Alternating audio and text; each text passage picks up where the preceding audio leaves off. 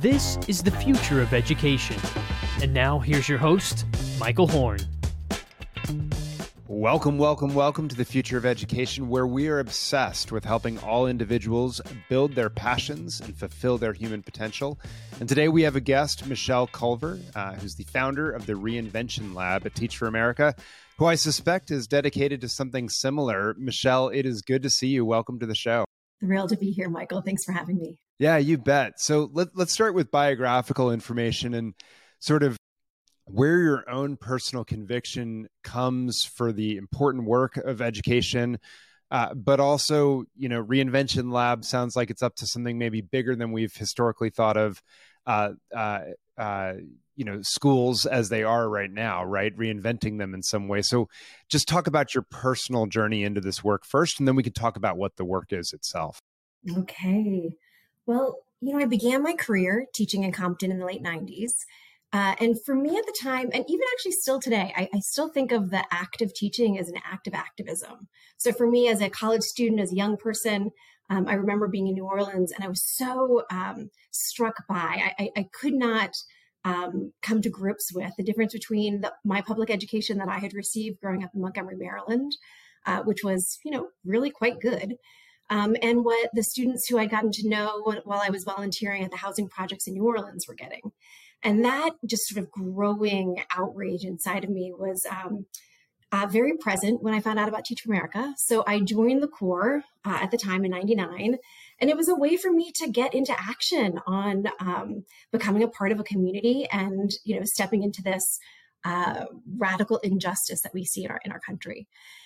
But, I'll say this, you asked about reinvention specifically. That's more recent. So that was a while ago. Actually, I should say this too. There's something that happens when you're a Corps member, and this is not unique to me as an alum, but you start to fall in love with your students. And when you become so in love with your kids, you become unwilling to accept what the system has sort of charted for them. And so what was started as a 2-year commitment is now well over 2 decades. And so it's almost because I've stayed in it that this desire to understand how to reinvent systems has been a emerging conclusion, or at least question. I should really say it's a question. And it was in my last role before starting the Reinvention Lab that I started to grow really convicted around this. And it was because I had this unique opportunity as a part of Teach for America's senior team on a national stage to get the rare privilege to just be immersed in some of our fastest improving school systems in the country. And the reason that's important is twofold. One is, when you're young, you sort of naively expect that the world is going to change. But over time, it was a rare opportunity to actually witness that when communities come together around a bold vision, that change is actually possible. And that's important because these days we are disillusioned. It is hard to find hope and inspiration. And so I do not take it for granted ever that I can wake up with evidence-based hope, evidence-based optimism.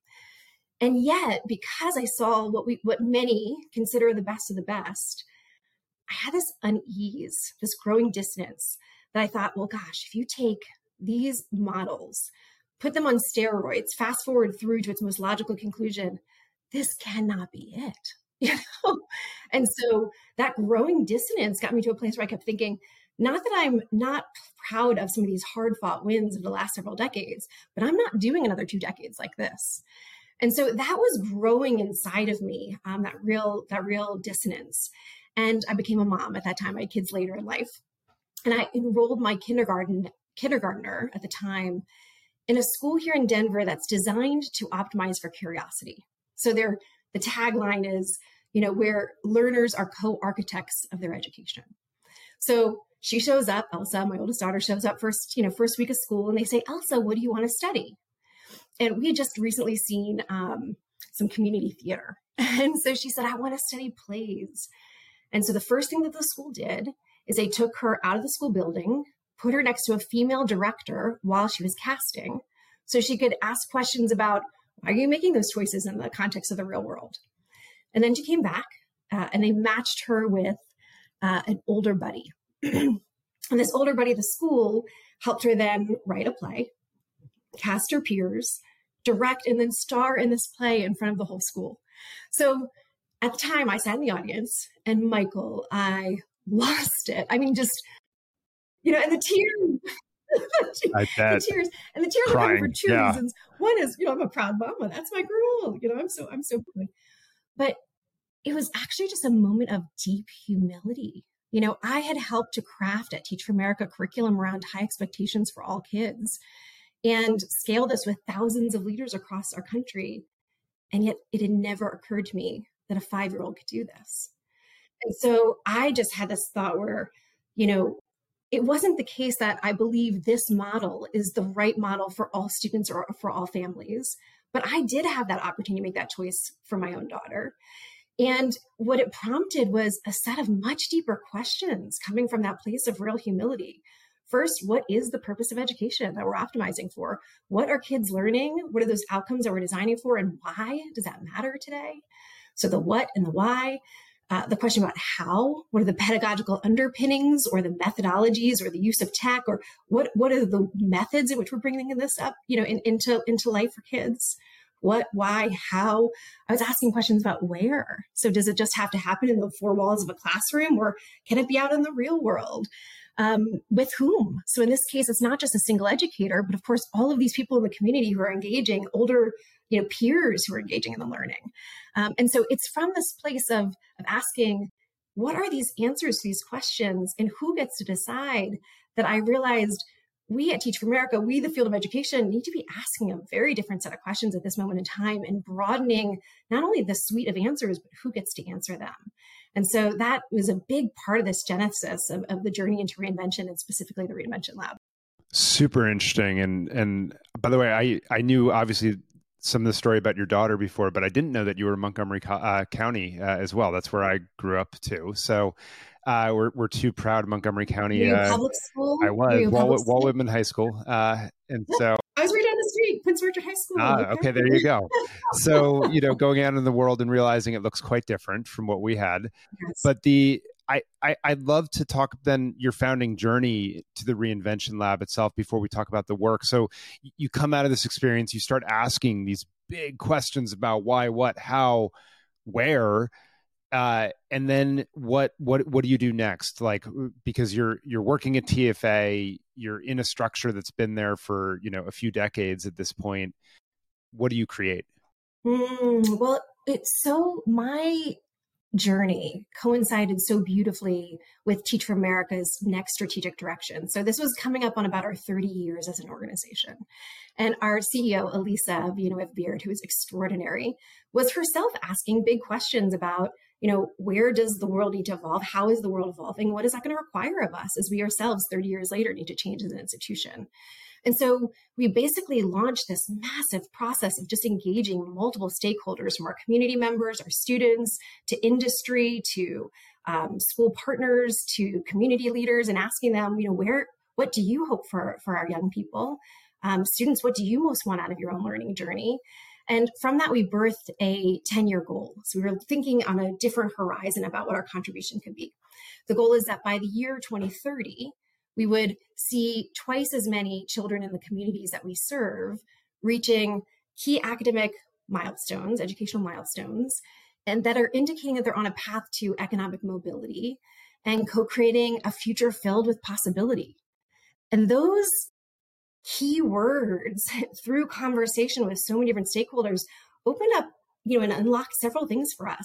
First, it really helped us hone in that there has been in the past, there is now, at least that I see in the short-term future, a real need for us to understand what, it takes to realize those sort of key academic milestones at third grade literacy, 8th grade math. Those do in fact matter. And we now have a body of research, both about brain science and also methods about how to bring this to life in a way that's much more intentional. So it actually gave us, in some ways, focus. At the same time, it also gave us an opening to ask a much broader set of questions. And so now all of a sudden we're talking about economic mobility and a future filled with possibility where young people are co-creating that. And so it forces us to start to interrogate narratives about assuming all children, success is all children from our communities go to a 4-year university. We start to understand now as an organization that that's just too simple if you're really thinking about economic mobility. And if you're thinking about a life filled with possibility and you're talking to our kids, there's no way to think about mental health simply as a means to an academic end. And if you talk to our young people who are grappling with anxiety, trying to find their own aliveness in the world, that's an outcome worthy of it's an outcome in its own right, not just a means to an academic end. And so these conversations start to get unlocked in the organization, and you realize if you're going to take on something this big, it has to be with others, and it requires us to build new capabilities. So we have the word co-creating in the goal.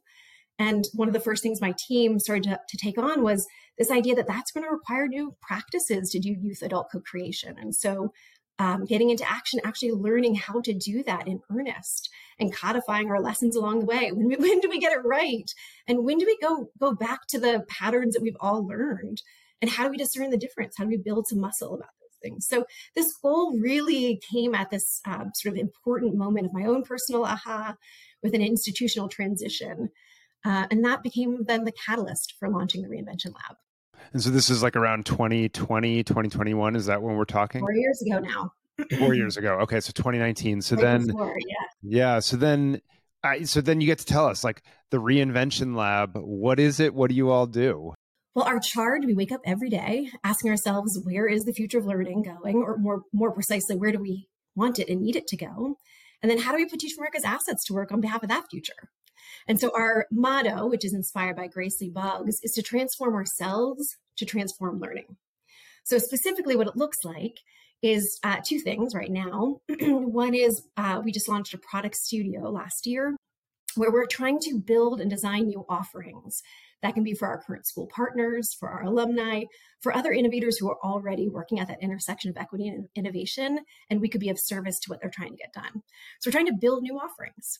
This idea that we may not just be a 2-year core program, but perhaps we could be some other things too. We've seen real success with Ignite, which was one of our first new offerings. It's a tutoring core that combines this focus with early literacy and Middle Ages math with a real intentional emphasis on belonging, because we co-designed it with young people, and that's what they said was most on their minds.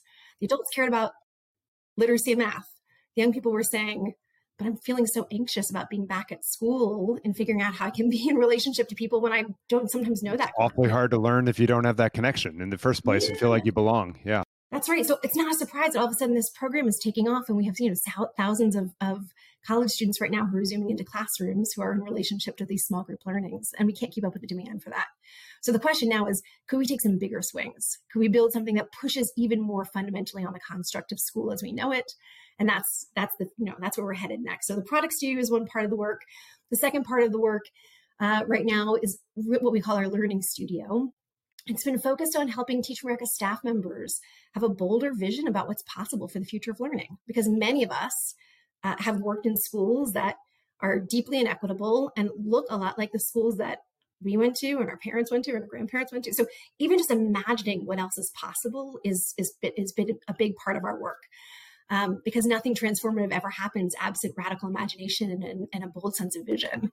And then also, secondly, building some of those capabilities around the innovation methods that very few of us in the field of education get practice with. And so we're trying to build some of those new ways of doing and being. We may compost that second body of work in service of trying to share the learnings that are coming from our research more broadly. So that's a little bit about where we think we may be headed next. Super interesting. And I love that you guys are pushing and inquiring on this, because as I often say, is like the system we have, it gets exactly the results it was designed to do. And so we push at the margins in effect, but unless we question the fundamental tenets, we're going to keep doing this. So I love this. You have this product studio and Ignite. I've seen some of the research. It looks astounding with the impact that they are having in the field. And then the learning studio around vision and methods. This, though, I mean, it should be said, right? Like for people who think of TFA as recruit, 21, 22-year-old college grad, put them in classroom with students who really need good instruction and haven't gotten that sort of support, that's the job. This is very different from what that is. How does that get received within TFA? How does that get absorbed within TFA? Yeah, I appreciate you asking this. I'll start just by saying sort of a paradigm that informs a lot of this work. Or maybe I'll use a metaphor, even better. Metaphors always win. I've been thinking a lot about the rebuilding of the Bay Bridge.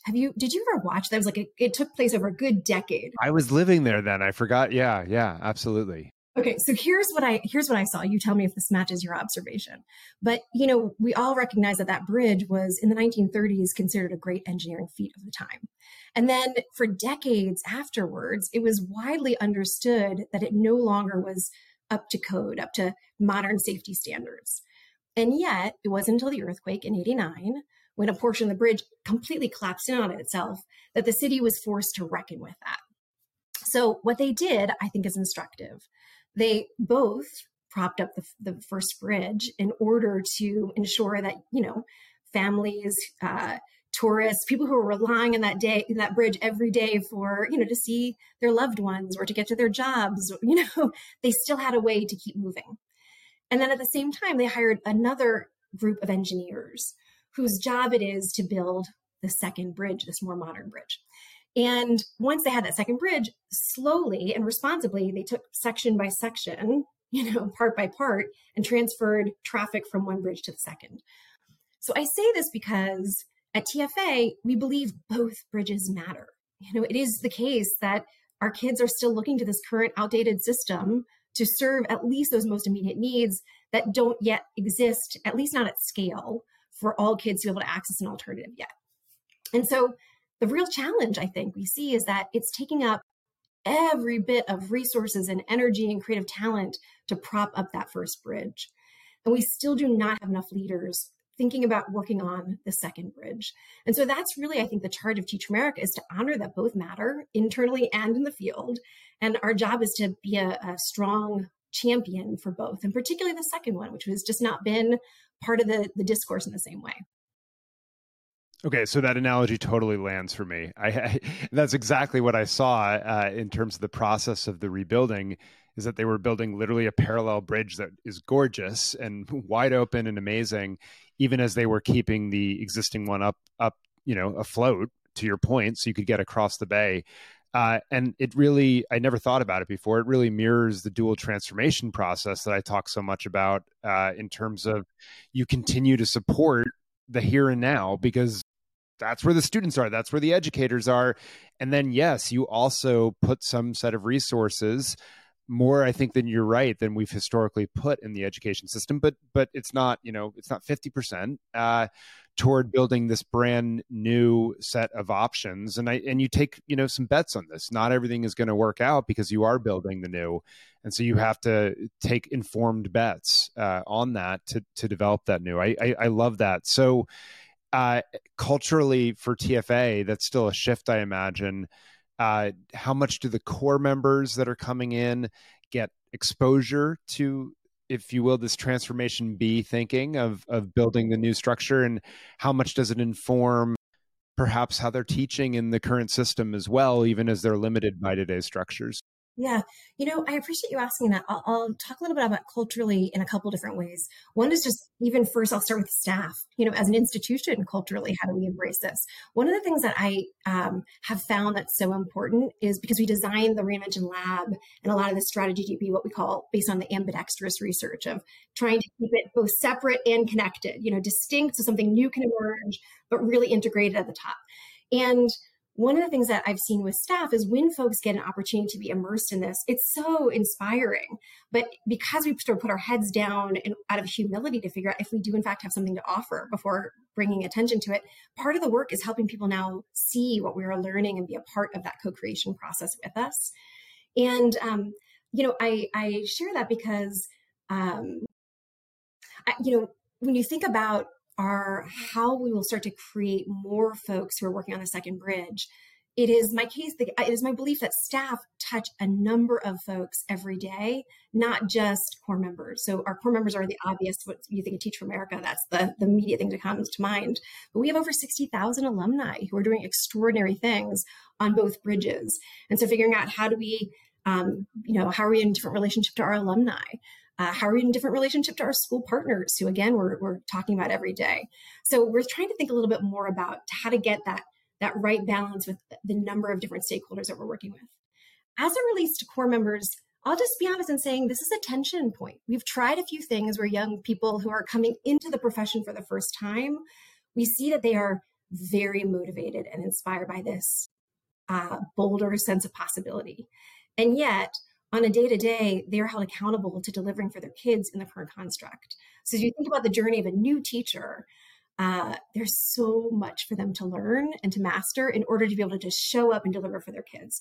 So we're trying to find what are the right pieces that are most useful for an incoming teacher. And then how do we start to, as they get to the place where they're more competent and capable, they're able to be broadened from there. So we're trying to scaffold that and figure out what are the right pieces. One of the new ideas that came up last week, inspired by AIEDU and some of the work they're doing, is trying to figure out how do you pull even like 10 minutes out of your instruction to help young people experience and practice working with some of the emergent AI in order to get, again, some of the exposure to the tools that they're going to need over the course of their career. So this is just going to become the norm. And we know if we're not intentional about bringing this to our kids now, the equity implications are just going to get even more pronounced. And so, okay, is there a 10-minute lesson that an incoming core member or a new teacher could get that allows them to practice some of these new things that we know are going to have an outsized impact on our young people's lives? So that's the kind of mapping that we're still doing and frankly still learning. No, it makes a lot of sense. And I imagine just from a cognitive science or learning science perspective, right? The working memory capacities of your core members are probably quite overloaded as they're just trying to get through the day to day. And then you're like, and then there's this new thing coming. So I like where are the little leverage points? Is it a flipped lesson? Is it an AI exposure? Rather than banning the AI, how do you productively use it? For example, which is a great example because look, there are a lot of kids that are going to get access to that, regardless of whether it's in school or not. So let's be intentional about using it in a productive way and exposing it to individuals that otherwise wouldn't because they're going to need it, to your point. So last question as we wrap up here, which is, as you start to think about impact and how you measure what that looks like, you know, on the one hand, you have the Ignite program, you have clear measurable outcomes, right, from something like that. On the other, you have this, I suspect, but tell me if I'm wrong, sort of harder to measure reimagination, co-creation, informing thought leadership, if you will, function that you're playing.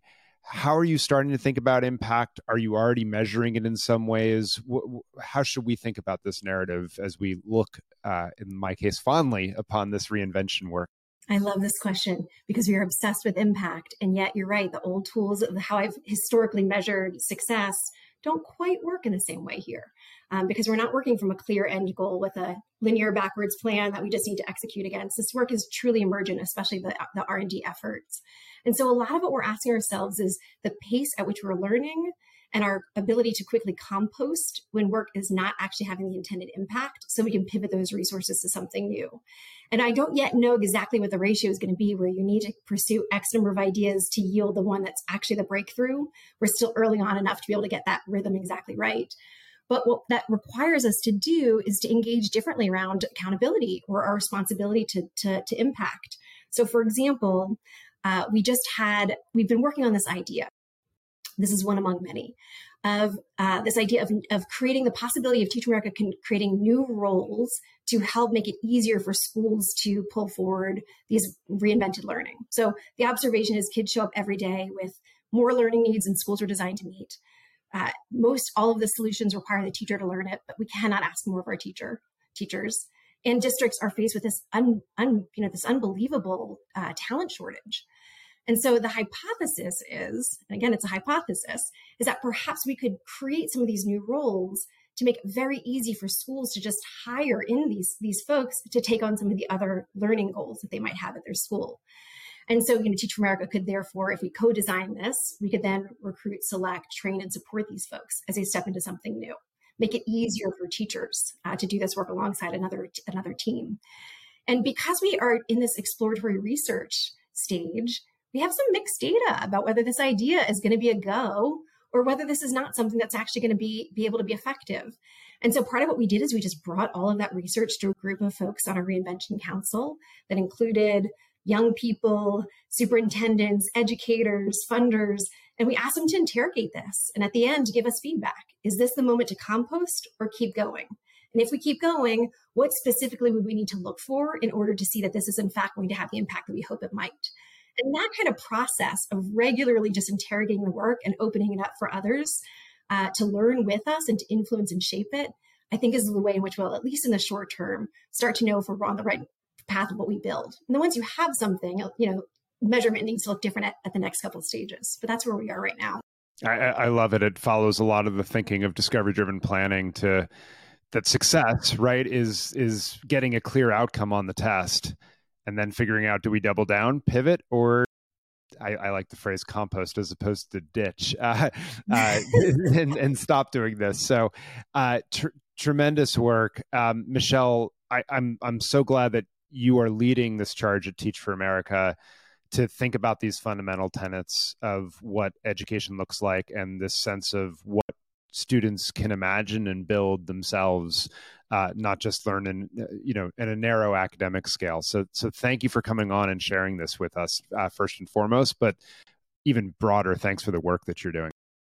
Thank you, Michael. And, I'd be remiss to say, even though I may be the intrapreneur who started this venture, I will say there are just so many extraordinary people, both on the team and in the community, who've been shaping and co-shaping and revising this along the way. And so gratitude to the full set of people who've been a part of this journey with us. And Michael, you've been one of those bright spots that we've looked to for learning and inspiration along the way. Your books were some of the foundational underpinnings of some of this work. So thank you for your leadership.